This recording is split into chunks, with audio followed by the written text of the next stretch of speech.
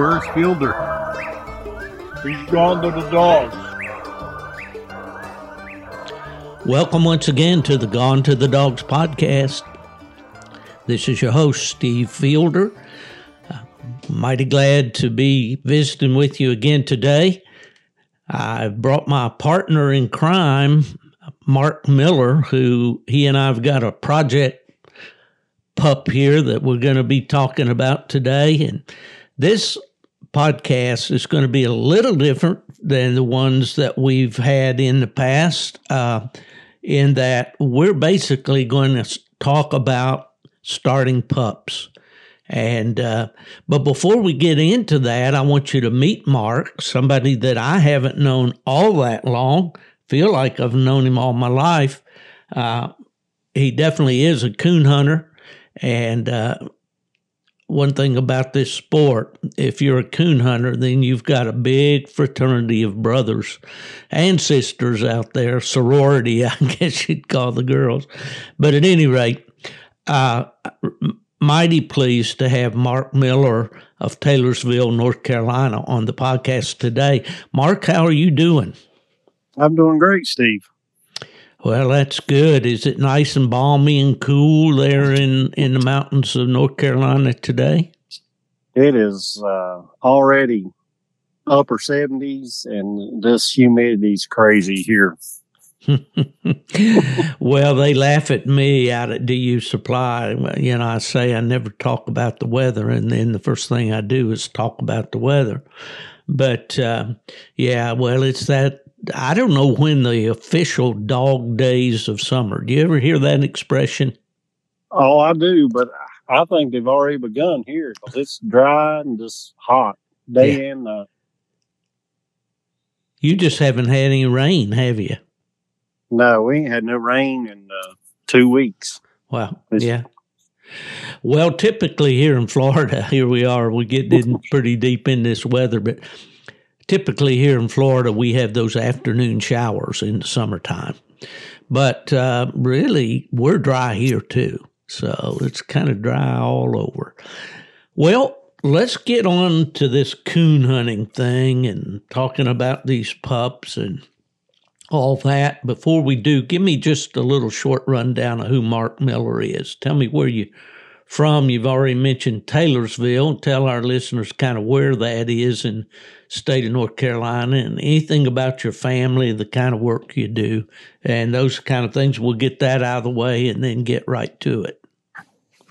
Okay, well, I was born and raised in a little town called Sawmills, North Carolina, which lays at the bottom from Lenoir and Blowing Rock along the Blue Ridge Parkway. And I lived there about my whole life until I met my wife, and we got married. We've been married 22 years now. And we bought land, and that's how we ended up in Taylorsville. I see. So Taylorsville's kind of in the foothills, isn't it? Yes, it's on up towards, it sits at the foot of the Brushy Mountains, which goes in, over Wilkesboro and then back towards Boone, North Carolina, back towards the Blue Ridge Mountains again. Well, it's unfortunate that I didn't know you at the time that I had the cabin in Ashe County, because we wouldn't have been all that far apart. There, I had a cabin in a little place called Baldwin, which was between West Jefferson and Todd, North Carolina, which Todd is fairly close to Boone, and people know Boone for Appalachian State University and Blowing Rock. There's a big tourist area right nearby. Beautiful part of the country for sure. So what kind of work do you do, Mark? I have worked for Caldwell County Schools for 25 years now. I'm a school bus technician now. I see. You keep the buses rolling out there on the highways. Yep. I work like road calls, and I go to the schools and work in the parking lots on buses. I see. Well, so you go out and work on them while the kids are in school, so they'll be ready to roll when the bell rings, right? That's right. The buses got to roll. That's right. Well, my brother was a school bus driver. He's retired now. He did that up in Tazewell County, Virginia for many years. So, all right. Well, okay. We always kind of go down this road with our guests, and we'll get into that a little bit with you, your coon hunting experience. When did that start for you? I probably started coon hunting when I was about 13 years old. Neighbor guy, used to go with him. He would drag me along. I always have loved dogs. Mm-hmm. And I went with him, and then I got introduced to some of the competition dogs I was probably about 14 and a half with I reckon he'd be a lifelong friend now, be Joe Wesson and the English dogs. And he got me into competition hunting. And I probably competition hunted when I was 15 years old back in the 80s. I see. Well, you got involved in it fairly early in the game then. Just a little bit step back to your biography. Did you grow up in town or in the country, or what was your growing up years like? Sawmills was just a little small town, and it's kind of just country, just farmland, and not much mountainy around here.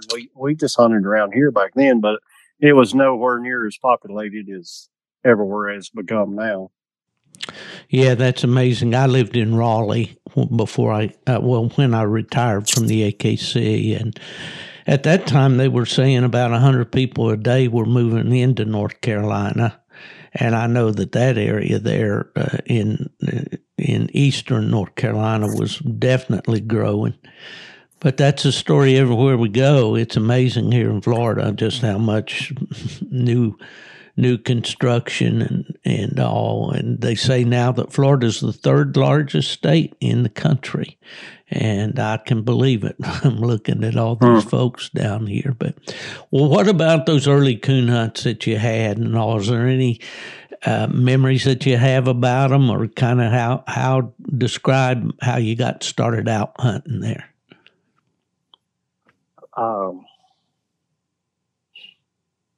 Basically just my love of dogs, and I just had yard dogs when growing up, and I just always, my grandpa was a rabbit hunter, and I started with two little beagles and running with a guy up the street. That we had a little spot over in Sawmills. We could go back off in behind a bunch of housing development. It's just all growed up, and we'd run rabbits day and night. Oh, yeah. Well, it brings back a lot of memories for me, too. That was something I always wanted to do. And from a very early age, I figured out that I wanted a dog involved in my hunting experiences. You know, I mean, some kids just want to be out with a gun, squirrel hunting or rabbit hunting. And I did that, too. But I always enjoyed it more when there was a dog involved. Oh, yeah. I always, I still love just dogging more than anything. I've even got into bear hunting in the last few years with dogs. And that's a hard chore in the mountains, but I really enjoy running bears with dogs also. Yeah, now, I don't believe you have any personal bear dogs, do you? No, I don't have any personals as of now. But you hunt with some other guys. I hunt with Brad Hite and his bear dogs, and he's got a really nice pack of bear dogs. And bad things happen to bear dogs, and that's where my wife stepped in and said, "You can't have a bear dog because I can't take it as far as I'm getting hurt." And yeah, well, our families have to come first.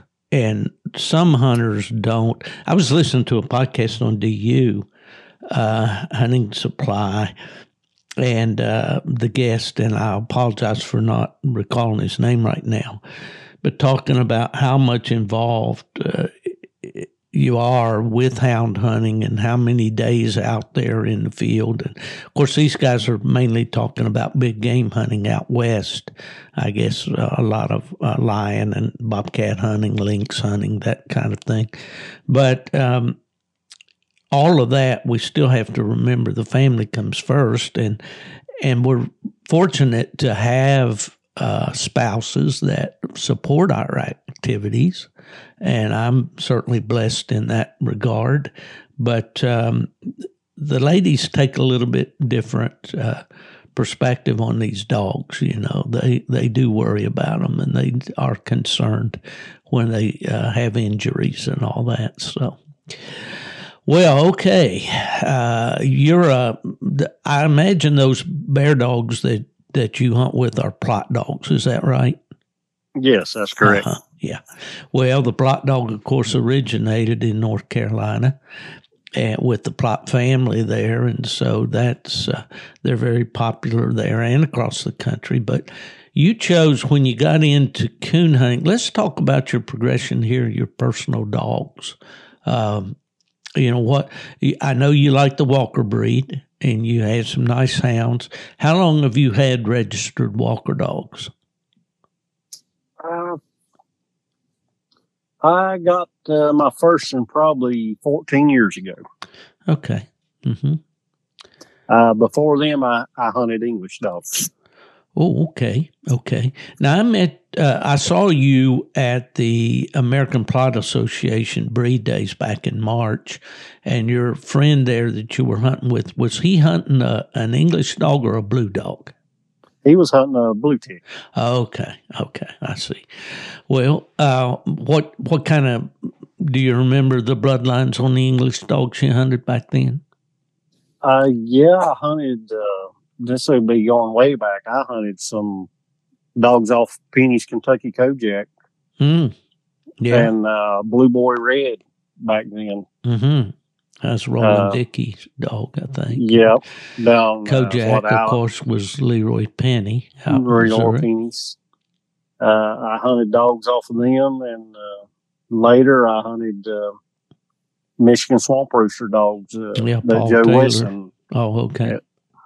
Joe Wesson had descendants of rooster dogs, and I got mine from Joe Wesson. I see. And I hunted Michigan Swamp Rooster dogs in. Yeah, I hunted with a lot of Swamp Rooster dogs when I lived in Michigan. Yeah, for sure. Of course, and then I lived right within about 15 miles of Larry Wilcox with the Thunder English dogs. Oh, yeah. Larry always had some really nice dogs. Started hunting with him when I first moved to Michigan and enjoyed a lot of good hunts with Larry. Right. Okay, well, then you made the jump to the Walker breed. What was that all about? Well, I know the guy that was Tim Osborne. He was pretty high into Walker dogs. Mm-hmm. And him and Jim Farmer, they had the TJ style slipper dog. Mm-hmm. He's a nice sound. Got to hunt with him. But Tim brought out this dog called Hardwood Bean. Solid black Walker dog. And I just loved the way he looked. Mm-hmm. Big hound, big 80, 90 pound hound, blocky. And I told him, I said, when the time's right, I want one from him. And that's what got me started in the Walker dogs. Okay, so you got a pup out of Bean, or how did that go? I got a pup off Bean and another female he had that was just as black as Bean off of Buckhorn Nighttime Savage. And and he popped out a nice litter of blackens, and I got the only male out of the litter. You know, I remember when James Atwell and his dad had the Savage dog, and he was doing really well in the hunts, and he also had the Overdrive dog at that time. My buddy David McKee down in Whitmire, South Carolina, you may know David. He the president of the South Carolina Association, and he and I worked together at AKC. But he had a really nice female named Ann that was out of Savage, and I hunted with her many nights, especially down at our friend Johnny Brinkley's in Tallahassee, Florida. But that's a good bloodline right there. Oh, yeah. I had a female I got from Darren Cobbler that was direct off Savage also. Mm-hmm. And I bet they had nice mouths, didn't they? oh, she had a great mouth. I always get through the country, get gone. Mm. Actually, Darren owned Trackman's daddy, the Nocturnal Style dog. Oh, I see. And I got to hunt with him. Oh, okay. Yeah, out of Naylor. Yeah. Mm-hmm. Probably one of the nicest hounds I've ever seen in the woods. Now, where did he live? He lived in Spencer, Virginia, I think is what they call it. Okay. Mm-hmm. Just right across the North Carolina line into Virginia. I mean, you could drive back and forth within 5 minutes of North Carolina, Virginia, where he lived. I got you. So, okay, so you take this dog out of Bean, and where we go from there? I take him, which he's a big old black. I think he got up to 82 pounds. Solid black muzzle face walker. And I just started putting all my time into this dog. Mm-hmm. And what'd you call him, Mark? His name was Hardwood Dreamer. Mm-hmm. I pushed him with some other help, some other friends. Pushed him and got him to night champion. I think I had him grand show at 8 months old. Mm-hmm. Must have been a real looker then, yeah. He was a looker. Beautiful straight legs. I mean, he had it looking. I took him, I think, 13 months old to to Grand American. Won the treeing contest out of, back then, there must have been 100 dogs there that day on a Saturday. Mm-hmm. In their big treeing contest. I think I won it with 68 barks in 30 seconds. That's getting it done. He could get it. He's a triple barker. For sure. Had one win on him then. I think by the next year I come back, he was granted at 2-year-old. Mm-hmm. And I started following in the stud barn. You know, back then it was really good. A lot of big name dogs always showed up. Oh, yeah. I had my little setup too. And most of the time I set up with Tim with Hardwood Bean. Right. And okay. It went good for several years. I was doing that. And I just kept pushing Dreamer, qualified him 3 times for the world.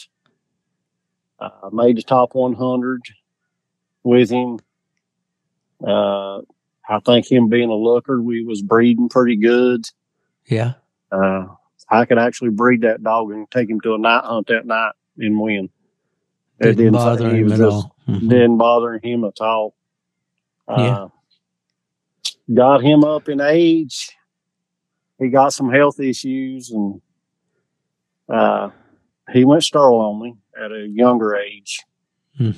But Whitey Marshall took him and tried to breed him. And Whitey Marshall is in Grayson, Kentucky. Right. He owns a Silverado Dan dog. Mm-hmm. That's on the top reproducer list for, he's probably been on there 6 years now, consecutive. Right. They got the Midnight Rider dog. It's all for Dreamer. He's currently now on the current reproducers list. Also, I think him and his son Jack own Rider together. And while they had him up there, and we found out that he'd gone sterile on us, I brought him back home because he was wanting to breed. I had bred some of Whitey's females, and they really crossed good on the Silverado Dan blood. And we were going to do it again, and I didn't have nothing. Then I kind of laid back because the Dreamer got sick, took the heart out of me. Mm-hmm. And we used Dreamer's Frozen 2 times. I had frozen semen on Dreamer. And we used it 2 times and got 2 litters of puppies. And when the puppies hit the ground, Dreamer went on the current reproducers list. How about that? Because, he wasn't too old not to be on there, but being active again put him on the current reproducers list. And we got after some other guys and some other pups, and we got Dreamer the number 2 current reproducer in the country. Wow, imagine that. And he stayed there until, 13. He aged off, and that was it. Well, that's an amazing story right there, and I remember the days when frozen semen was just being talked about. And we've talked about on this podcast before some of the first dogs that were, Randy Fralick down in Texas, a veterinarian down there and coon hunter, got involved with, they collected Spring Creek Rock and Lipper was collected and some of these dogs early on. But, there was a lot of talk about, the frozen semen litters, you don't get as many pups and this and that. But eventually, a lot of pioneers, that really got involved into that science, and man, now it's a fairly common thing, and it's, I think it's at least as successful as live breeding, if not more so. What's your thoughts on that? I think it is, because the dog I have now that I push is a semen bred dog off Dreamer, and he had a litter of 8 that lived. Had 8 live puppies. They're all still out there somewhere. Well, we're going to the pup we're going to talk about today is not even of the Walker breed, but I have, along with a partner up in Virginia, a TrackMan semen pup now, and so this, I believe, is going to be my first semen pup. But it's fairly common now, and especially with transportation costs and all that. I know back when I had a nice Walker female, I called her Stone Stylish Kelly. She was out of PKC World Champion Silver Dollar Stone, and at that time, the all-time money leader, Mill Creek Molly, and 2-time truck winner, et cetera. And Jerry Mall and I tried twice. The first time we tried frozen semen out of his Socket dog that was off of Sackett Jr., and we didn't get any pups. In fact, I used a vet there in the town just south of Raleigh there. I can't think of, and that doctor's name escapes me too. I'm beginning to get old, Mark. And those names don't come as well, they come around, but it's kind of like a chipped tooth on a flywheel. But at any rate, the first attempt did not work. And I think that was probably a little bit of both dogs' fault there. But anyway, that being said, from that point on, now this Dreamer dog, I believe, did he produce the dog you're hunting now? Yes, sir, he did. And that's what actually got the fire going back again in me to start running dogs hard again. Yeah. Well, we're going to talk about him in just a minute, but I want to stay on script here just a little bit. And what did you immediately see some things you liked about the Walker breed over the English breed that made you stick with it, or was that just individual dogs, or what do you think? I think it was just individual dogs. The Bean dog just had an unreal mouth, and he put it in the Dreamer dog. This dogs you could hear for a mile. in the mountains. I mean, they just had super booming mouths, and I just like that solid black look.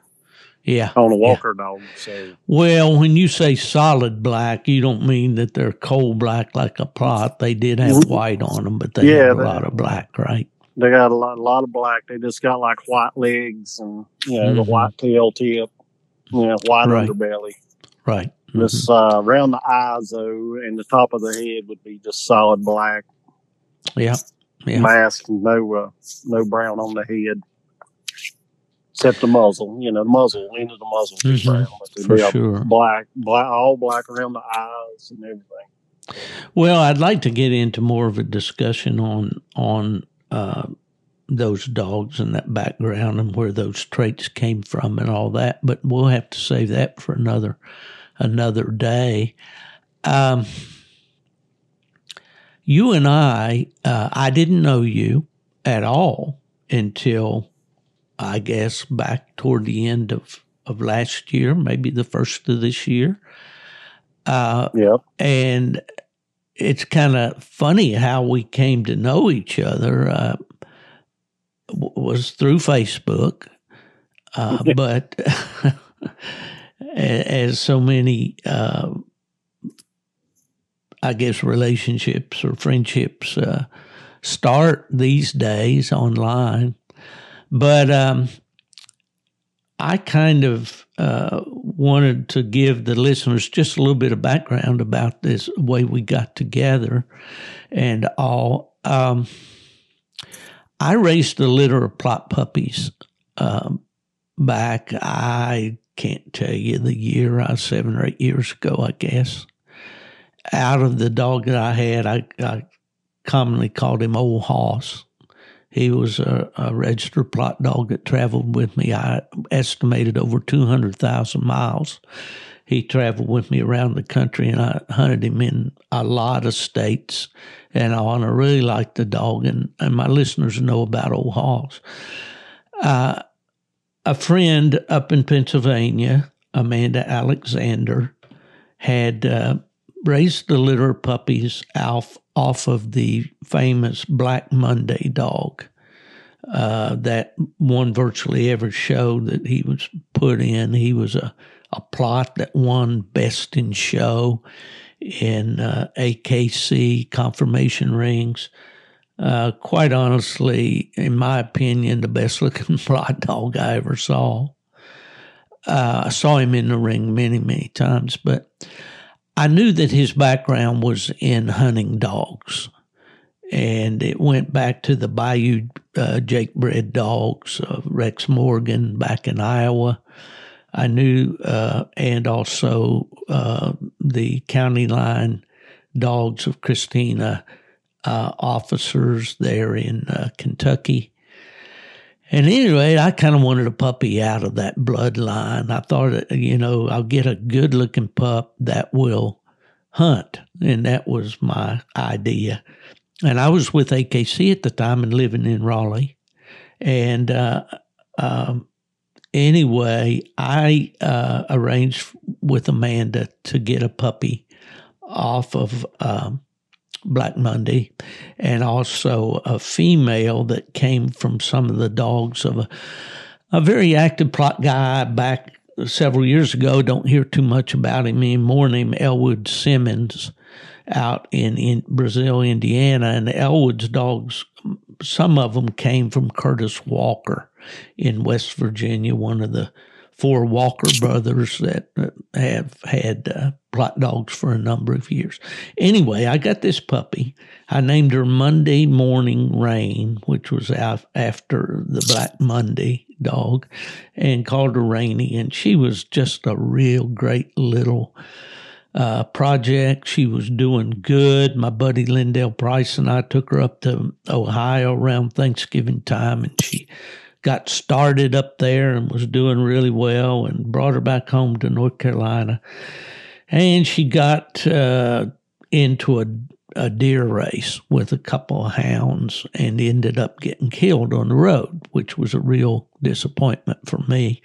So anyway, I contacted at some time later I contacted Amanda and asked her if she still had any of the litter mates to Rainey that I would be interested in either.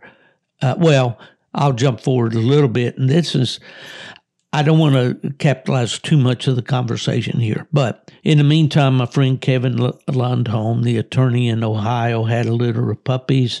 He had picked 2 that he kept, males, and he contacted me when he heard Rainey had gotten killed and said, I've decided which male pup I want, and if you want the other one, I'll just give him to you. So that's how I got Old Hoss. So later on, then I contacted Amanda Alexander and asked about were there any litter mates to Rainey available, and she said yes, she had 2. And I said, would you consider me leasing, buying, borrowing, whatever, one of those females to breed to Hoss? And she said, I'll think about it. Well, then as the Grand American time grew near, it was some time since I'd heard from Amanda, and she contacted me and she said her one female, she called, Amanda named her plots after mobsters. She has this one called Mob Boss Guma. Apparently Guma is the name for a mobster's girlfriend or whatever. So anyway, that's way too much information for somebody that's not a plot person. Anyway, I'm going to wrap this little thing up and put a bow on it here. We did get Guma down here to Florida, raised a litter of puppies. I kept a pup out of the litter. I named her Bear Pen Tennessee Waltz and nicknamed her Dancer. After I got her started in a pup pen in Mississippi, I sent her up to Tony Beals in Michigan. Tony unfortunately got sick and really wasn't able to hunt her much, but he did finish her the show champion and water champion. And then as this illness that Tony is courageously fighting got more intense, he said, Steve, I've got to get rid of dogs. And so another friend that I haven't known all that long, Bill Scheninger up in Ohio, and I were talking, and I told him about Dancer, and he had won Plot Days last year with a dog called Saddle Up Lazarus. And Lazarus was a high-scoring dog, I guess, for 3 nights combined, won the Isaiah Kidd Award. And I'd been hearing good things about his puppies, so Bill expressed interest in getting Dancer, which he did, and he bred her to Lazarus. And when the puppies came after about 8 or 10 days or so, Dancer's stomach twisted, and she unfortunately died. So Bill's wife Cindy raised this litter of pups on a bottle, and Bill had kept one back from me, and he showed me the pictures of the males, and they were black-back, brindle-legged dogs, which I've had several of those down through the years that I liked real well. So that's how I got a puppy, and that's where Mark and I got to know each other, right? Right. Well, I went way around the barn to get back here. But the deal was, I said, man, I need somebody to help me start this pup, or I can't. Well, my situation in Florida is such that I just really can't do a dog justice down here. So I said, I need a partner on this pup. So I said, what am I going to do? You know, plot people are typically, they like to keep what they breed in their backyard. You know, they're not too big on partnerships and such. So I put a post on Facebook. Do you remember that post, Mark? I do. Yeah. Well, and I said, you know, basically I'm looking for a partner on this dog. I believe he's well bred, and I believe he'll have a chance, but he's got to have somebody that can get it done. And I think if I remember correctly, I said, if you're the right guy and you can get the job done, we'll make you famous. And if not, we'll tell the world about that too, or I don't know, some crazy thing. But at any rate, I got I guess a message or an email. What was it about a Walker dog man with some good hounds? And we're going to talk about your dog, Crockett, here in just a minute. What was it attracted you to a Plott dog? Well, I think it was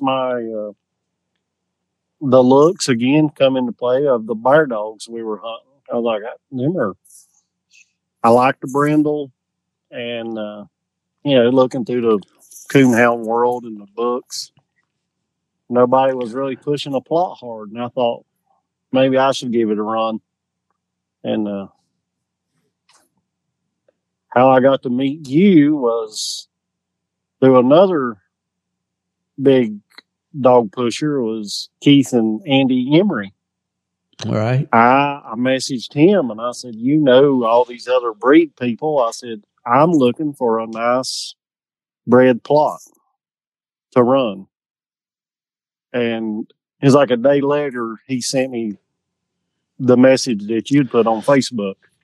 And that's when I messaged you. That's how it got started. You didn't waste much time because it came pretty quick. And so... Yeah. He told me, he said, you better hurry up. Somebody will grab that up. So Keith told me. Well, everything reminds me of a story. And you mentioned Andy, who, of course, his maiden name is Elburn. And she and her sister Nikki, I remember them when they were just in a stroller and in diapers at Autumn Oaks with her parents, Curtis and Kathy Elburn, and been Redbone people for many, many years. A great, great family that I worked with when we were hosting the UKC World Championship in Logansport, Indiana. Kathy and her mother, and they prepared the dinner, appreciation dinner for our judges and all kinds of things. But known the Elburns for a long time, so that's a real strong coon hunting family. And I didn't know Keith until he and Andy got married, and really learned to like and appreciate Keith a lot too. So, yeah, and so I got a note from them. And then you and I also have a mutual friend named Courtney Risk, right there in North Carolina. How did you and Courtney get hooked up? He come to me to breed to the Dreamer dog. I see. Many years ago. Mm-hmm. And it just started off from there. He come to the house. I always make fun. I like, hey, your bedroom's made up and ready for you to come visit. Well, he used to talk. Well, here again, I don't want to get too deep in the weeds, but when I first moved to Raleigh, North Carolina, I get a phone call, and it's Courtney. And of course, I did not know Courtney personally. I'd seen his name many times in the magazines because when he was in the Air Force and he was moving around, he was out in Washington State, and he was down in, I think, New Mexico maybe for a while, and different places. I saw this guy's name, and knew that he was a coon hunter, and he knew David Anderson, a guy that I knew real well from at that time out in Washington State. But anyway, Courtney called me, and he and I hunted together the whole time I lived in Raleigh and worked at AKC. And Courtney and his wife took me into their home, and when I moved from Raleigh down here, Courtney helped me with the move. I could just go on and on about Courtney. He's a great guy, great friend, a real coon hunter, and has had some really nice Walker dogs. So Courtney also gave you a good review, so to speak. So I said, well, this guy right here. And then so you and I I guess we got on the phone or we get on Messenger or whatever and kind of learned a little bit about each other. And so I guess that brings us down to the fact that you and I co-own this plot pup from Saddle Up Lazarus and Dancer that we call Bearpin Fever. Now, we're going to talk about Fever in a little bit, about how you are starting that pup and what you're seeing out of him and all. And I want to, I guess, go into this. What is I call the meat of this podcast is about starting and training pups. Give me an overview of how, what your philosophy is on starting pups, Mark, about, basically when you like to try to start them, what you do with them day to day type thing. I actually just start 3 months old, probably. Mm-hmm. Just let them be a puppy. Yeah, try to teach them a little bit of behavior when they're little. It helps. But 3 months old, I'll take them to the woods during the daylight. And we'll just walk, get to creeks. I try to find a creek challenge enough for them to get in the water. And then I just kind of work my way to a little deeper water just to give them a little more confidence and just get them out. That's the main thing. Spend time with them. Kept this pup busy. Now, to give the listeners a little bit of information, I guess, was he, about 4 months old, 5 months old when you got him? I just turned 5 months old, I think, when I got him. So that typically is a little later than you would have liked to got the pup, I'm sure. Yeah. And I would agree with that, too. I'd raised several pups over the years, and rarely, I can only recall a time or two that I bought a dog over all those years. And I usually started a puppy that my dad and I had bred and raised. But I like to start them when they're real young, and I would, spend a lot of time with them, touching them, going over them with my hands. Being there around the kennel, around the female, even before their eyes are open, get them used to human touch. I know Dancer was the boldest pup in the litter. She was the first one out of the whelping box. She was a climber. You had to watch her. She'd climb out of an exercise pen. Would jump up in the fork of a tree. I knew that was going to be problems down the road because we really don't want to encourage dogs to climb, especially coon dogs. And I would do little things like little scent exercises with my pups. I'd take a hot dog, and I'd just cut it up in little medallions, about a half inch pieces, and let that pup out there just walking around the yard, and I'd toss a piece of hot dog down and just walk that way. And he'd be there smelling around. He'd find that thing, and then, there's one there. There must be another one. So I'd toss another one a little farther out, let him go find that one, and then another one. Then maybe I might take that and rub it up on the side of the tree a little bit. And then later on, I'd take it and kind of rub it along the edge of my tailgate on the truck and let them get to smelling up there on the tailgate and getting up, just little things. And I don't think there's any set thing that you can do with a pup like that. I know my buddy Nubbin Moore, he likes to take a coontail on a fishing rod. And when the pup's real little in the pen, he'll take that. And I know my other friend that hunts with me at the White River every year, Morris Hardy, out in Mississippi, I saw him doing the same thing with pups last fall. Just take that coontail and just kind of dangle it and run it back and forth and get those puppies chasing after it and barking at that, Just little things that help them to express themselves and use their nose a little bit. You have any thoughts about any of that kind of thing? Oh yeah, I'm like you.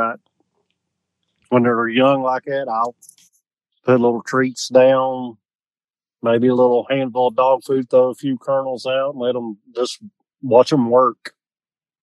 You make them, you got to use that nose to find what you want, and Yeah, I doing know. that and Yeah. just getting them out, walking, letting them Mm-hmm. smell everything.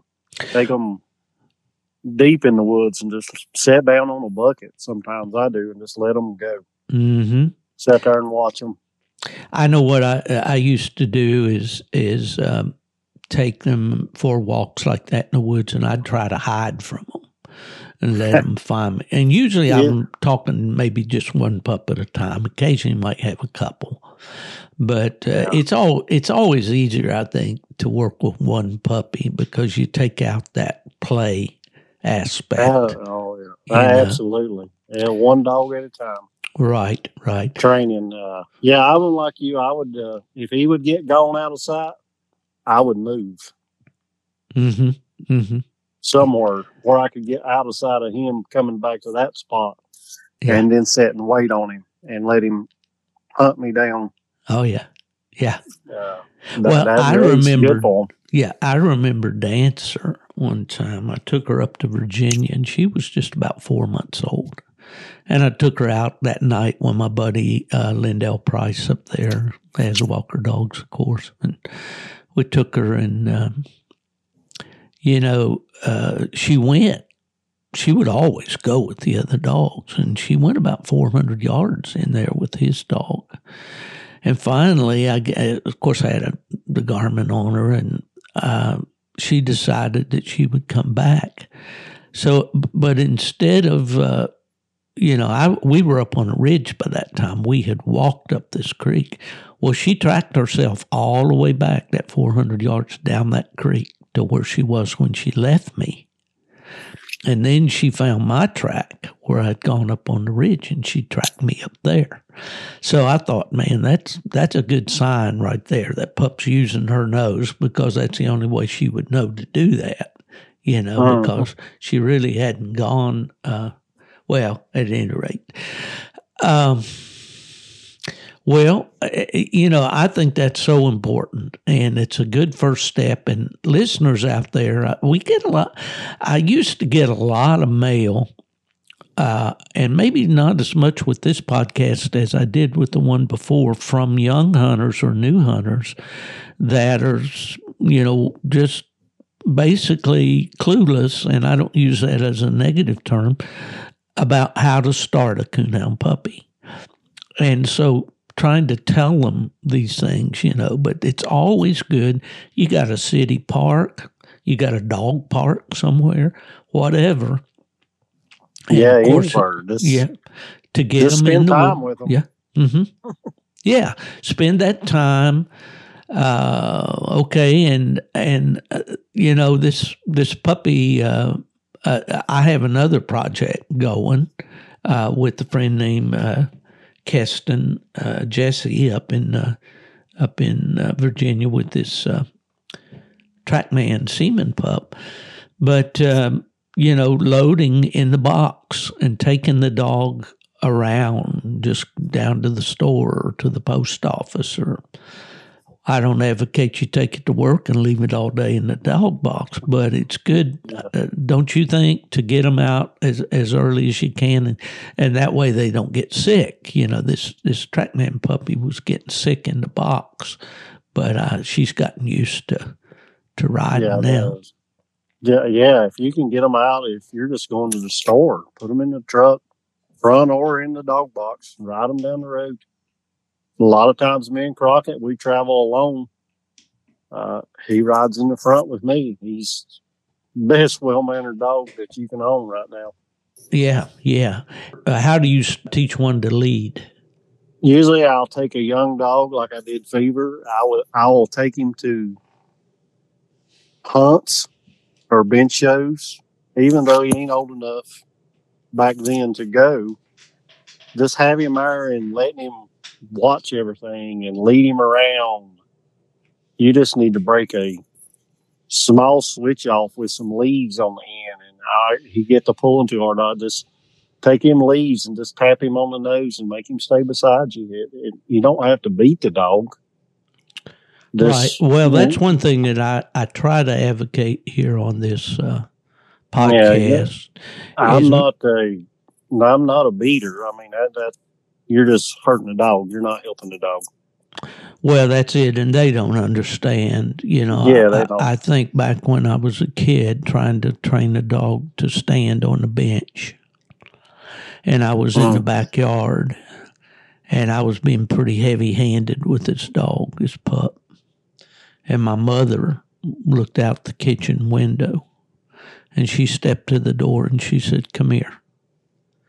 She said, "If I see you slap that dog again like that, that's going to be the end of you and that dog. I'm not going to let you mistreat a dog." And I won't say I haven't ever done that down through the years. I'm not proud of it. But I learned quite some time ago that it's better. And you know what? I noticed this in the bench shows. It just seems like that these ladies have pretty much taken over the bench shows. You know, you don't see, or rarely would you see, a lady handler taking a heavy hand with the dog. You know, they teach them through repetition and patience and so forth. But at any rate, yeah, that's an important thing to remember, I think, for anybody to remember when you're training these dogs. They need to understand what you're trying to tell them. They've got to be smart enough. They have to have intelligence so they can absorb and apply the training that you're trying to give to them. But they're not going to do it. It's just like the overuse of an e-collar. You know, you put that dog in a mode where his mind's just totally blown. He can't think. How clear would you be thinking if you took a hold of an electric fence? Yeah. The only thing you'd be thinking about is getting away from that fence.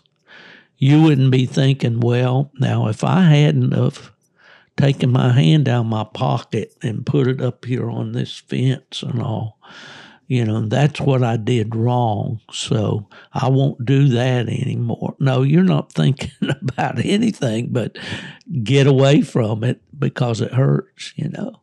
No. And in the later years in your dog training, a guy told me one time that your dog is just like a person, and all he's wanting is your affection, to loyalty to you. So later, you know, as far as Crockett, I don't shoot coons out to Crockett. There's no need. All he wants to do is please me, and me rewarding him is just patting him up good on a tree and really getting him going. And that's all he wants. Because, I mean, he's a 3-year-old dog, and last year he had one coon shot out to him.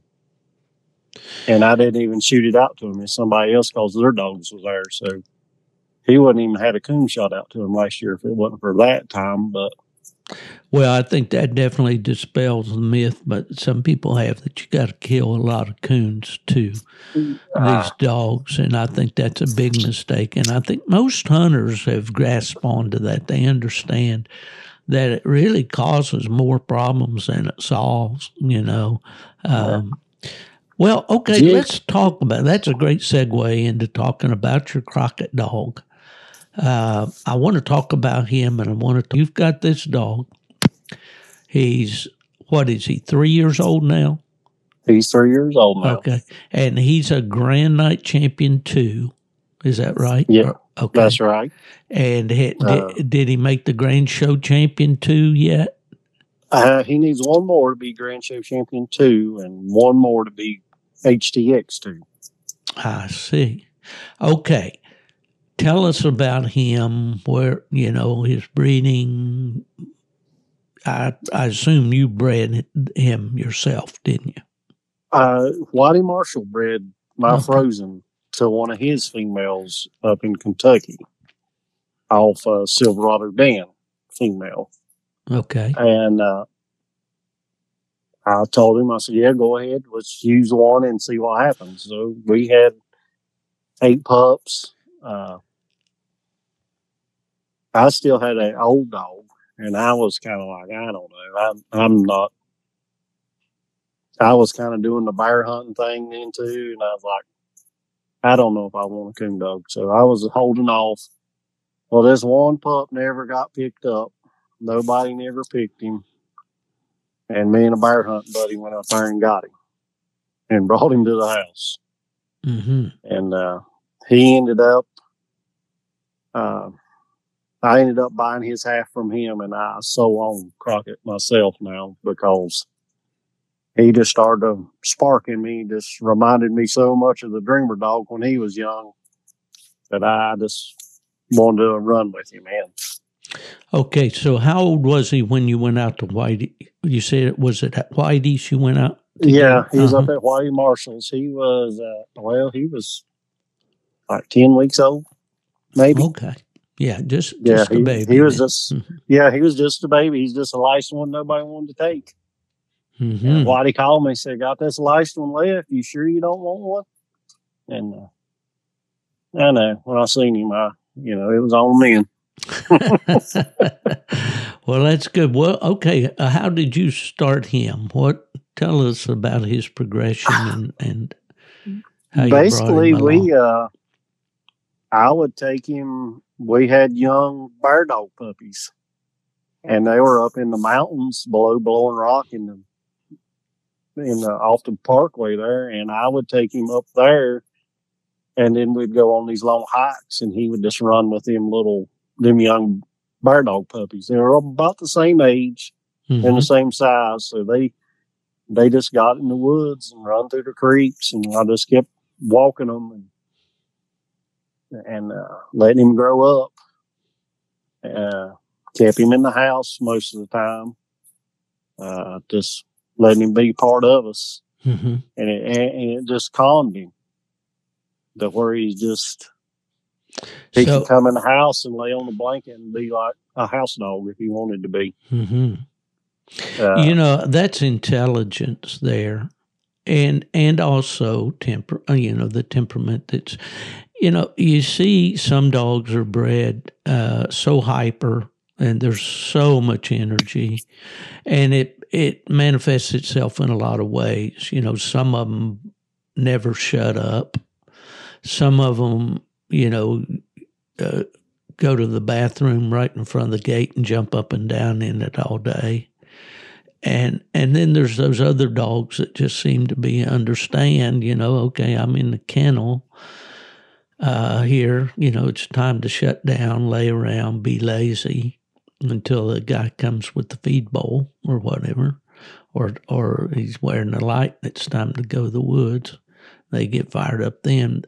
I think a lot of that's in the intelligence and in the genetics of a pup that makes him, either calm or hyper. Do you believe that? I do, because he acts just like the Dreamer dog did. Just calm, sits around, don't say nothing. Just, like I say, when we go to the vet, he rides in the front with me. And he just sits over there and don't, some dogs just all over the cab of the truck, you can't ride them in the front. Yeah. Well, let's talk about Crockett a little bit. I mean, how was he from you got him, say, at about 10 weeks old? How did he progress? How did he act and all? He just had great common sense, I believe. He just calm, wasn't kennel crazy when he was out there. Bring him in the house, he was fine. But he was a little hesitant on coon. Okay. I just say you just need to let the pup be a pup until, 10 months or something anyway. Yeah, and I think we all have that ceiling there that we think, well, if by 10 months I'd like to see him doing this or that, or by a year old I'd like to see him doing that, this or that. And we talk about how when I was a kid or a young hunter, most hunters didn't even worry about a dog till he's 2 years old. The way pups are bred today and all, they're going to be showing you something before that time. But I would say, just as a rule of thumb, if the pup's a year old and not showing any improvement or any indication that he wants to hunt or fight game or tree game, you may have a problem there. But I wouldn't be at all worried up until that point, although we all love those early starting pups, I'm sure. Well, okay, so about what age did you start taking Crockett to the woods? Steve, he was about 8 months old before he would mess with a coon. And then I started hunting him with I have a senior dog. He's pretty old. He's also a hardwood dreamer. I call him Dream Chaser. He's also a dual grand. He was about 9 years old when I started putting Crockett with him. So he wasn't a fast hound at that age, but it was good for him to teach Crockett to run a track because he was a big mouth opening dog, give a lot of mouth on the ground to let Crockett hear him and get him going, get him on the right track. Good broke hounds also is a key thing if you're going to hunt a pup. Make sure you're hunting him with a broke dog, not something out there running deer or off game. But after I got him opening a little bit on the ground, I would take a coon and just cut it in an open field and let him see what he was really chasing and run it across the open field. And when it went up a tree, you can do this day or night. At nighttime, we both can see what's going on. And that would give Crockett the idea, well, this animal runs across the ground and climbs trees. And that's where I bring in the treeing asset of the coon hunting thing is let them see a coon climb a tree. Watch it go up, hold him back till the coon goes up and let the dog go and let him watch the coon climb. And that just, to me, seems like that builds a fire in them. An open field race to a tree line and the dog right behind it and it hits a tree, then they know this is what this animal does. This is what I've got to do. Yeah, I think with pups, there's a lot of monkey see, monkey do. They really do. And when you were talking about hunting Crockett with an older dog and all, I think so many.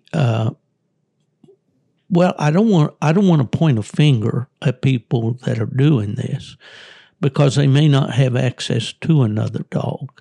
But there seems to be this real undercurrent in our sport nowadays that a dog has to hunt by itself. It's got to be a loner.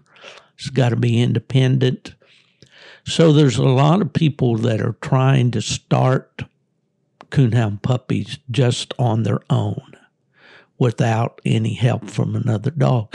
Now, my friend up in Virginia, Keston, has a real nice pup out of the Cooney Valley Pack dog, a Power Pack bred dog of Sean Burden's, and a Lone Pine female from Randy Smith. That's where he got the pup. And he is still training the dog, of course, but basically this pup is going to be a year old next month.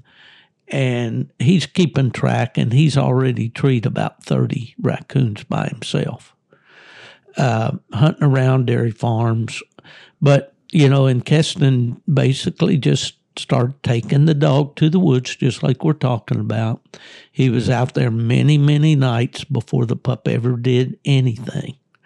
At first he would walk along with him, then he'd start venturing out a little more. And then, I remember when he called me to tell me the pup had treated his first coon and all. Well, you can do that. You can start a pup like that. But I think it's better to start a pup with a good, straight, honest coon dog. Do you? I do. It can be done both ways. It just takes more time and more footwork if you're going to train them by themselves. I think an older dog will give them somebody to go deeper with, and it'll give them more confidence to be out there with another dog. Right. It just takes longer if he's just by himself to want to wander out 400 or 500 yards on his own as a young dog. I think an older dog helps a young dog learn it to get going and get, 400 or 500 yards or however far you like for them to get. But after they get trained, I do like to hunt mine by themselves. I think that does help them also. Once they get where they'll run tree a coon, there ain't nothing wrong with hunting them by themselves to give them their own confidence in themselves. Right. Well, I agree with that too, wholeheartedly. And I guess always that when I started pups, I had, I went through all the stages that we've talked about today about taking them out by themselves, walking them through the woods, letting them get across creeks, through fences, all that sort of thing. But then, as they get big enough to keep up, and I think that's kind of key there, is that they don't, if they've got go to them and they want to, they're going to develop some bad habits sometimes if you take them too young. They're going to, going to run dog tracks, for instance, and we already touched on the fact of not taking those puppies with another pup, learning. And just like a kid in school, they'd have recess for all 6 or 7 hours if they could. But no learning takes place that way. All right, okay. So then Crockett just basically he developed at a what you would call a normal pace. Yeah, he was a normal pace dog. He picked it up once he got 10, 11 months old. He really picked it up quick then, but he was just slow getting there. Mm-hmm. I think just a couple days over his first birthday, I put him in a hunt and put a second place on him. Wow. Yeah. And that's just like his daddy. His daddy went to a hunt, I think, on his birthday, and I placed him second also. Well, Mark, besides Crockett, I know that you have a couple of other Walker dogs. Tell me a little bit about them. Okay, Steve, I have one I call Tree Singing Dixie, which is a full litter mate to Crockett that was passed down to me. She's already a Grand Show champion. She will run and tree a coon. I just hadn't put her in the hunts because I spend all my time titling Crockett. I have another one. He is a 11-year-old dog. He's also a direct son of Hardwood Dreamer. He's a Grand Night champion also. He's out of a Nighttime Savage female I used to own. Mm-hmm.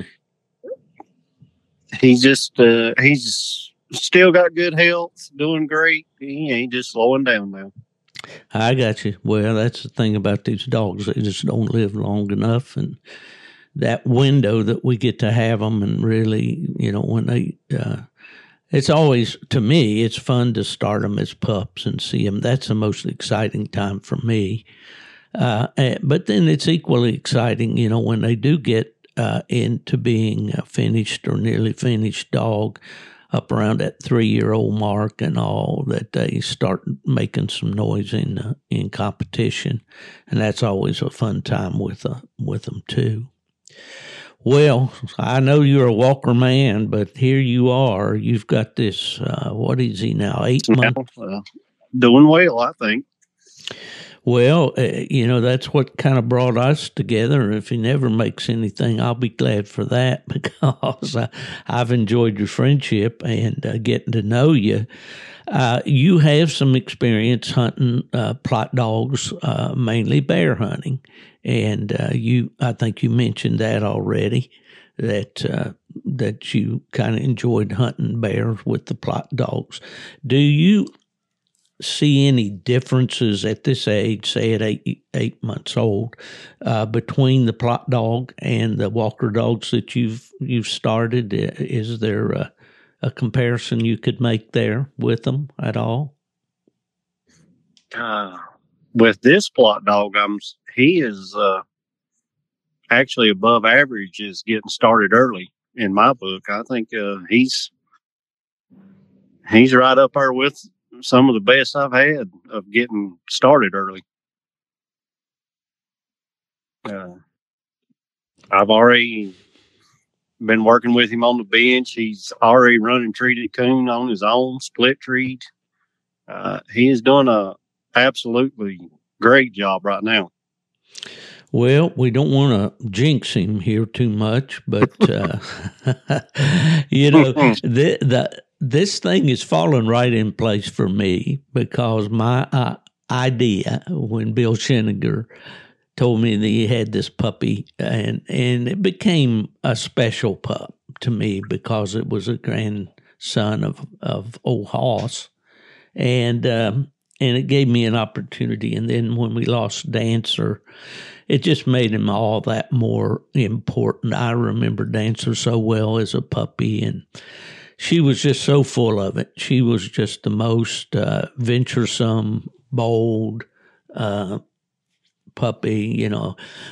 My wife told me at the time, she says, I really don't care which one of these pups you keep as long as it's not her. Says she's into everything. And lo and behold, that's what happened. But anyway, that's another story. But it was just special to me to be able to get this pup.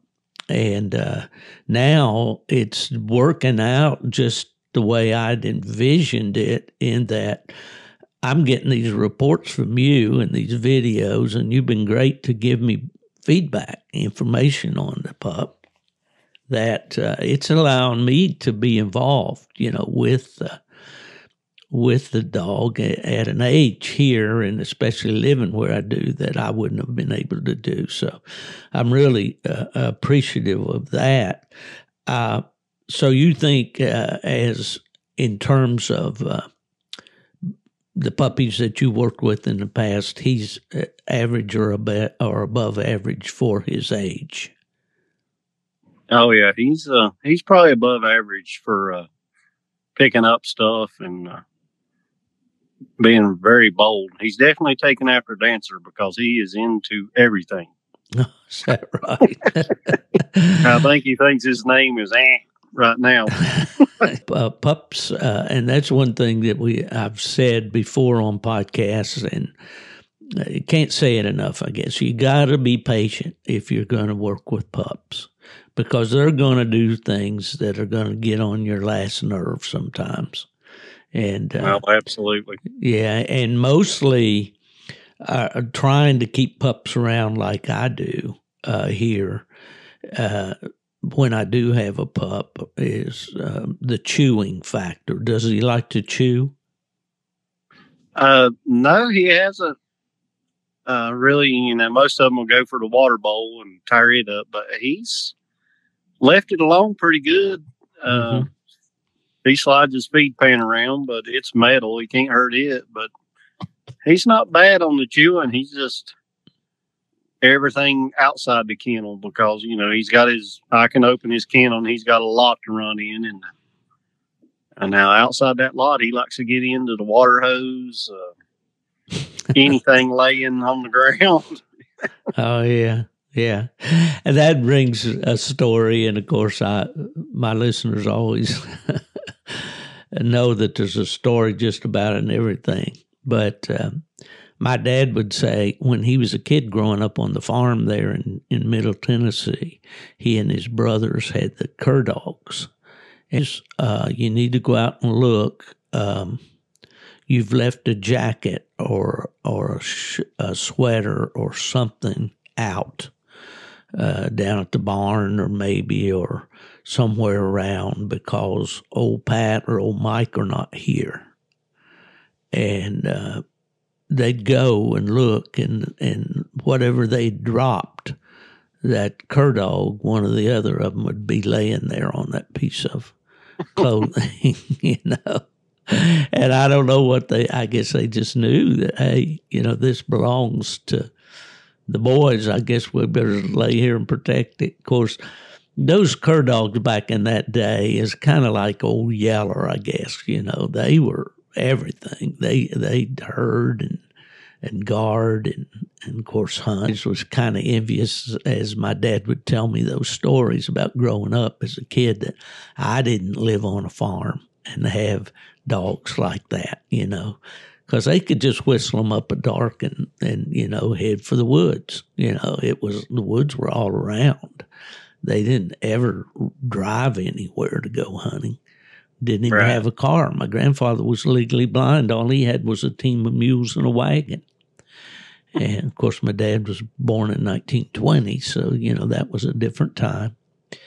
But, yeah, I always, you know, the Plott dog, I always called him the utility dog of the Southern Appalachians. You know, he did kind of fit that old Yeller mold of being a kind of a frontier dog, you know, and maybe a little more than the other dogs. You know, all of our coonhound breeds kind of trace their roots back to the hounds that came from England and France, except the Plott dog, you know, and he came from Germany originally.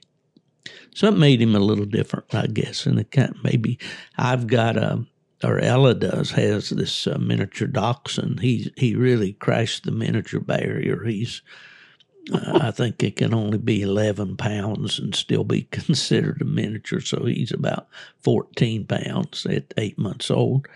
But I see that intelligence. I also see some stubbornness, you know.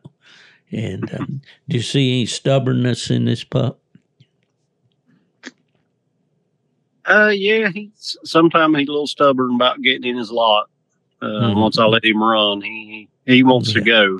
He's got what I like about him.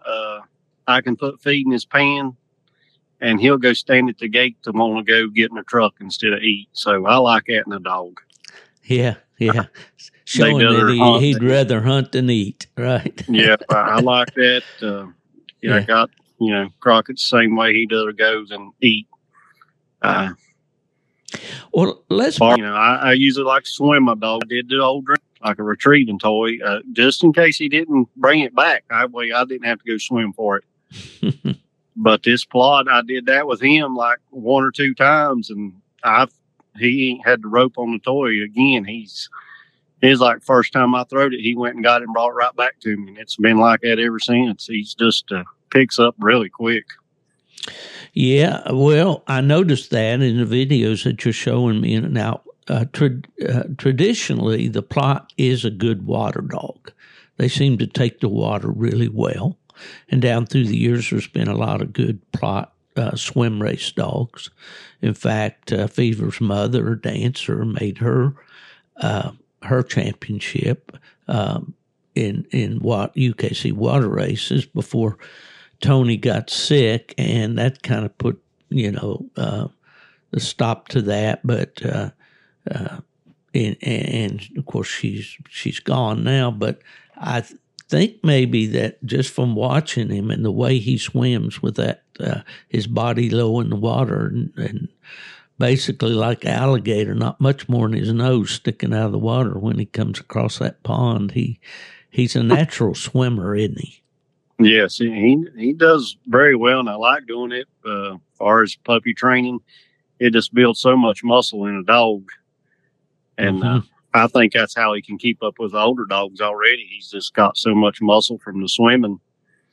It's just made him fast. Well, I know that that's been one of the ways that people, even show enthusiasts, have built muscle in their dogs is by swimming them. And typical ways, if you don't have a water race pond and a cage coon or anything, which you haven't done that yet with Fever, have you? Actually had him swim across a water race pond with a lure in front of him. I have not, but we're probably going to try that this weekend. I see.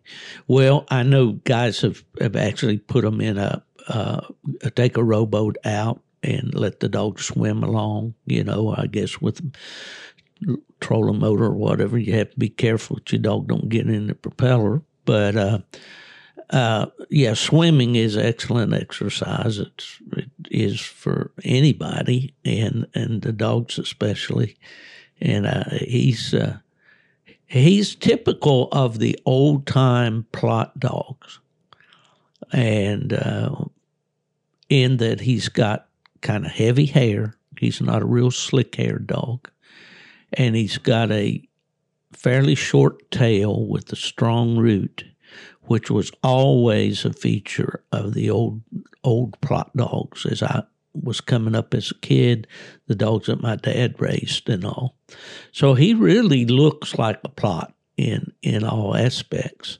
And but when you first got Fever, what were some of the first things you did with him, if you remember?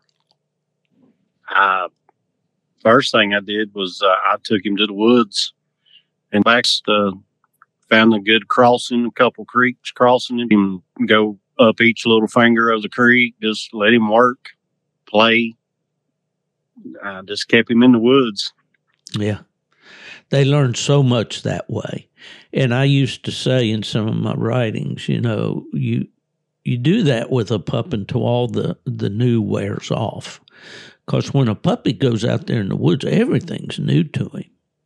And we've talked about this on podcasts before. A dog's nose is an amazing thing. And the example, you walk in a room, you hear the wife's got hamburgers on frying in the skillet. Well, a dog doesn't only smell the hamburger; he smells the lettuce, the tomato, the mustard, the pickles. He can distinguish the smells of everything that's out there for a young pup, all the different sights and smells and things that get his attention, when he's very young. And I think guys make a mistake, well, this dog, he didn't check any trees or anything. He didn't, he doesn't act like he's going to be much of a hunter. Well, he's learning, Did you, Fever was fairly quick study in that regard, though, wasn't he?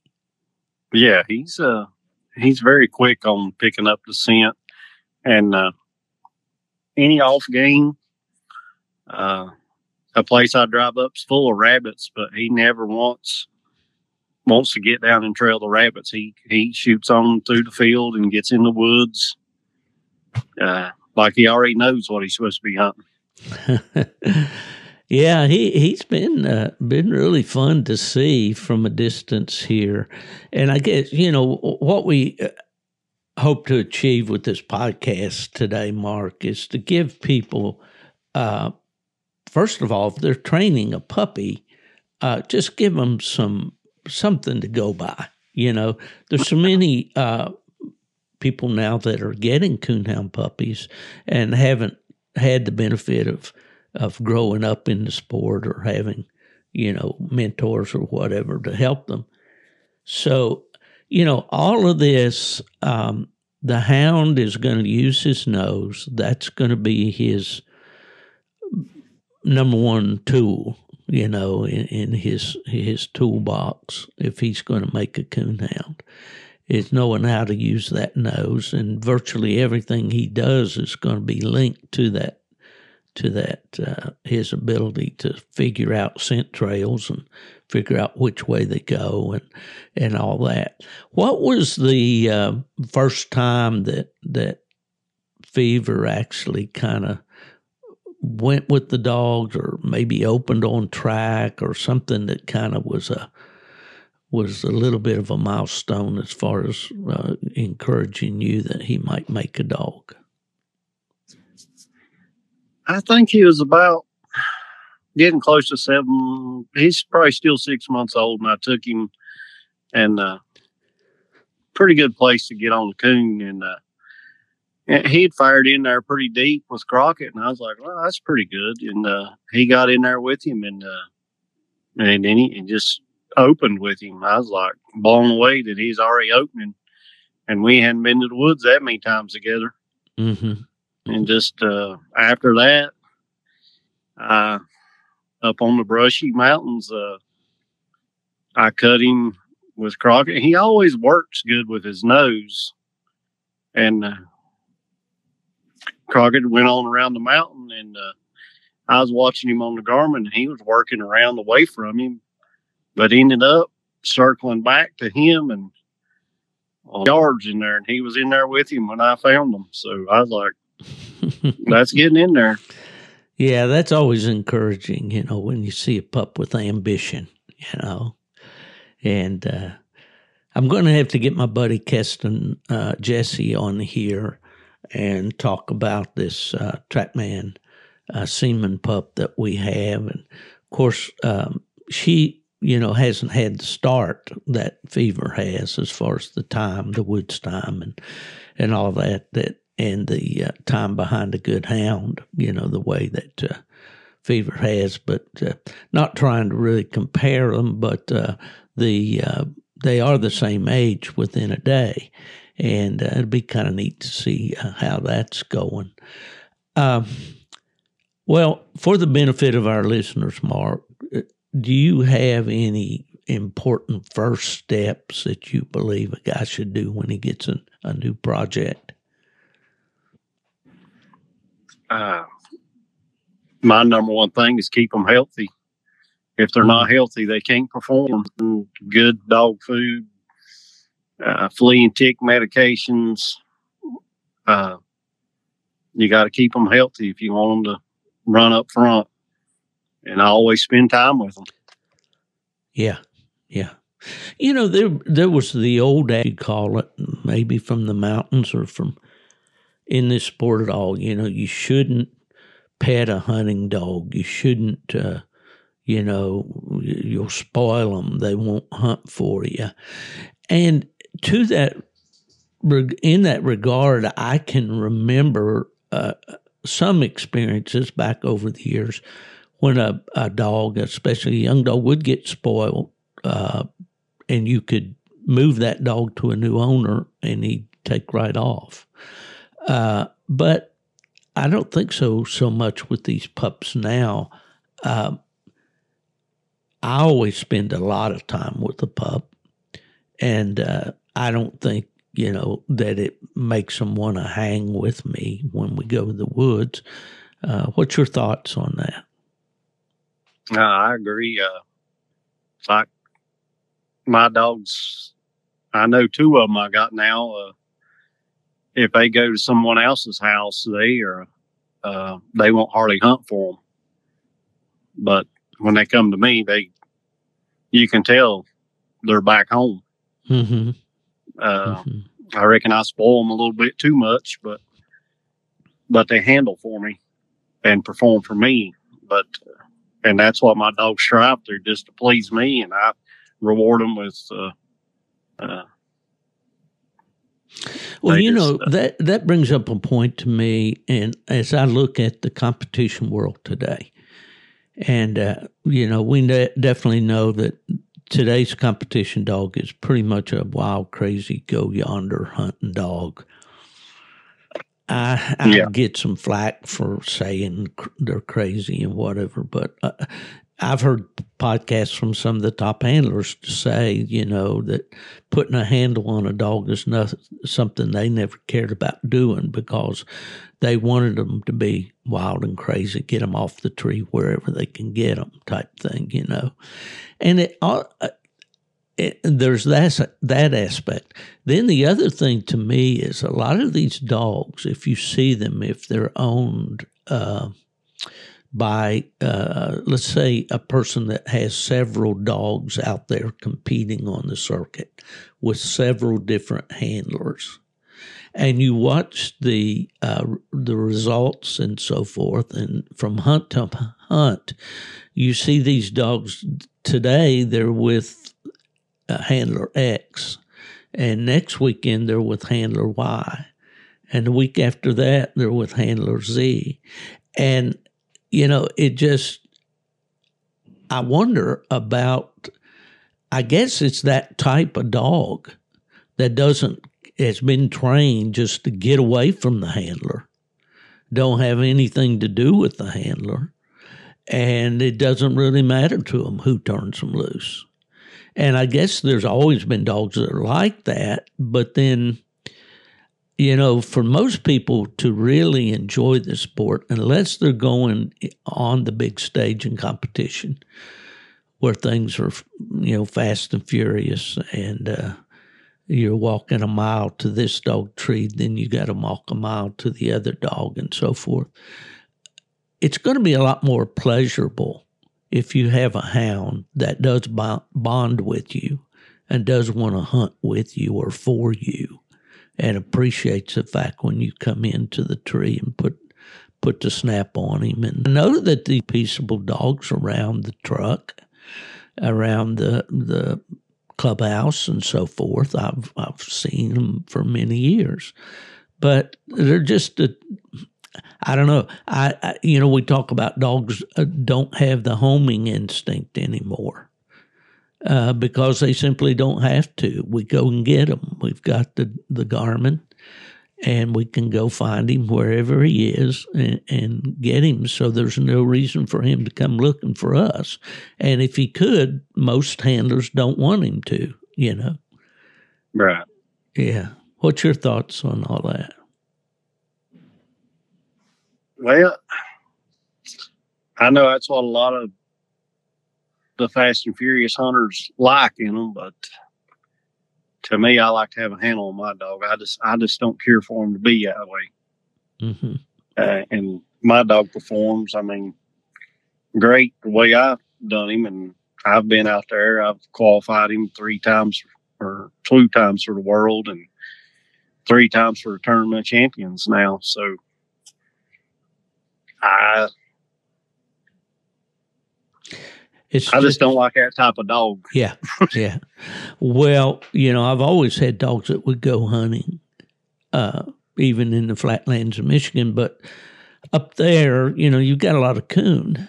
And so you usually don't have to go that far to strike one. But some nights you do. And, I've made those mile walks to my dog's tree. Thankfully, it was flat country. And I could probably get out of the field and walk down a road most of the way and then cut in to the woods, But I never preferred that wild and crazy hunting style. I much, sometimes these dogs out-hunt their mouth, and then, that doesn't help you at all. But what would be your advice? You said you put them in the woods, you spend time with them.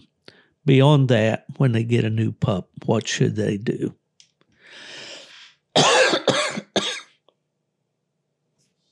I like to introduce them slowly to a coon. Don't force them on something they don't want to do.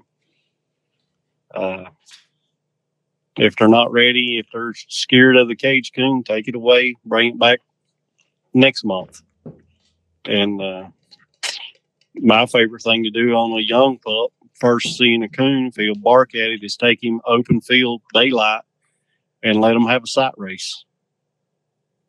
And then that gives them an idea. Well, he runs across the ground, goes up a tree. If he'll tree on it, that's to go pet him up, show him that that's what he's supposed to do. Just take your time with them. Don't push them. I've had a dog over a year old. I think she was getting close to a year old, and I had her in the woods and another dog. This is back when I hunted English, and that the one he was about the same age as the one in our tree, and she was scratching up the leaves and laying down taking a nap while he was treed. And I thought, well, that's going to be a house dog or a pet because she ain't going to make it. I ended up making her a night champion before I did the other one. Yeah, you bring up a good point there, Mark, about these dogs. Sometimes that switch doesn't come on when we want it to. And, I think about one of the former guests that I had on the podcast, Billy Dwyer from down in Louisiana. And he's starting a pup. And he's having some frustrations. He's taken this pup several times to the woods, and she's coon crazy, but that switch hasn't come on as far as getting out there and striking a track. And some of puppies sometimes we see this real bright star. The cruise dog that I had, man, the morning I went up to Randy Smith's in Pennsylvania and picked him up, he was down actually I went the night before and we hunted, and all the morning I got up to leave. Randy had to go down in the woods and catch him. He was down there trailing, and he was about 4 months old. And right away, I took him to White River, and the first tree I led him into, the other dogs had treed. When he got within about 20 steps of that tree, he threw that head in the air, went in there and smelled on that tree and sat down on his butt, started treeing, It had me excited for sure. And that whole week, he was out there working tracks. And I know we have one dog are working his track in the water, and it gets real quiet, and then a dog opens and picks up the loose, and it's Cruz, and Nubbin comments about it. So anyway, he was a real early starter and, had me excited from day one. But, they're just different. They're all different. And my word to the listeners out there, especially younger people, is don't lose patience with your dog. Mark, I think you're a great example of how you need to spend time with the dog, keep it busy. You're swimming the dog. You took him out in the daytime as a puppy. You taught him, well, so far he hasn't gotten all the way into loading on in the tailgate. I think you see he did it one time, right? Right. He always puts his feet up there, but he ain't too sure about jumping all the way in there. Yeah. Yet. A little trick I used to do when it wasn't hard for me to climb up on the tailgate and jump back off is I used to just jump up on the tailgate and pull them up to me, and right. and it's kind of hard to stand on the ground and get your hand raised high enough to get up, all the way up on the tailgate. But I don't do that jumping around anymore. Those days are over for me. Yeah, but yeah. But anyway, it's this podcast is really just to encourage you out there. If you've got a puppy, and I know you've done your homework about getting a well-bred pup, don't think that there's a one-size-fits-all, that there's a pattern that you can lay down and say, okay, pup, this is what, at 3 months you should be doing this, and at 5 months that. They're all different. They all have individual personalities. At this point in the game, we're hopeful that old Fever's going to make it, aren't we? Oh, yeah. I got high hopes for this one. Well, that makes me feel good because I know you've had some good ones down through the years. And anytime I can get a Walker man to hunt a plot, that's a good day, Oh, yeah. You've just witnessed a miracle. Show out there, and just about everybody in the sport knows Whitey. Has he made any comment about you fooling with this plot? Yeah, he's like, I don't know what you're thinking, was his words. Yeah, I imagine there's probably a lot of our listeners are feeling the same way. But, when I did have a stud dog and advertised a little bit, I would get so many inquiries. I remember running an ad in American Cooner. I got 50 inquiries off of that ad, and there wasn't a handful of them that had a good plot female to breed. And they'd say, I want a pup. I want a pup. Do you have any pups for sale? I said, well, I don't have any pups. I said, don't you have a good female you can breed? And you can have a whole yard full of pups. And they'd say, no, I don't have one. Or I just kind of always wanted to try a plot.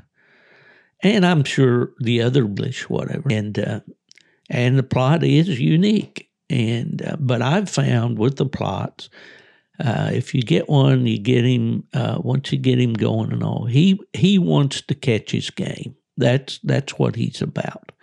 He likes to mix it up with that game. He is bred that way. And although I have had some that weren't all that gritty, but most of the time they are. But they're just a nice dog. They make a good companion dog. Sometimes they can be a little bit of a one-man dog. And I don't know if we know anything about that with Fever yet. But, Mark, I have enjoyed this podcast opportunity with you.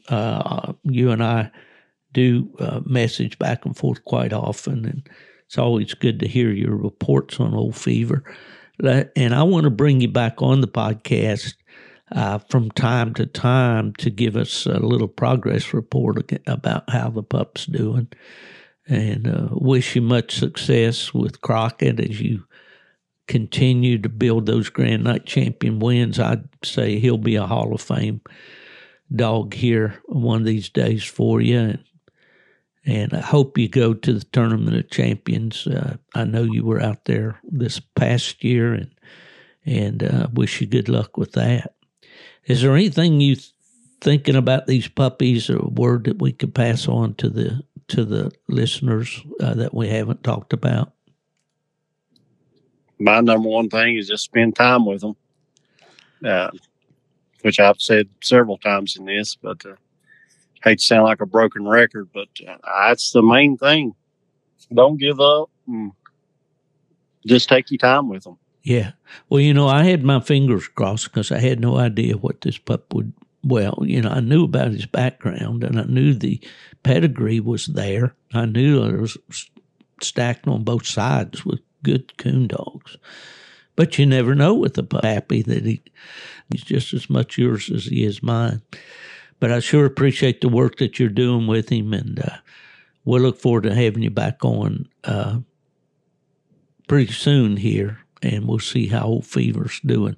Hopefully you'll have a report on, his escapades on the bench and in the woods, so we can brag about a little bit. Let's hope so, Steve. All right. That's Mark Miller, Taylorsville, North Carolina. We've been talking about training puppies. And if you just fast forward to the end of the podcast, you need to go back and listen. I believe there's a lot of meat on this bone here, and we'll look forward to talking about Fever again. Well, folks, that's all I have for this week. I hope you have a good week, that you're staying cool. And if somebody asks you where I am, just tell them he's gone to the dogs.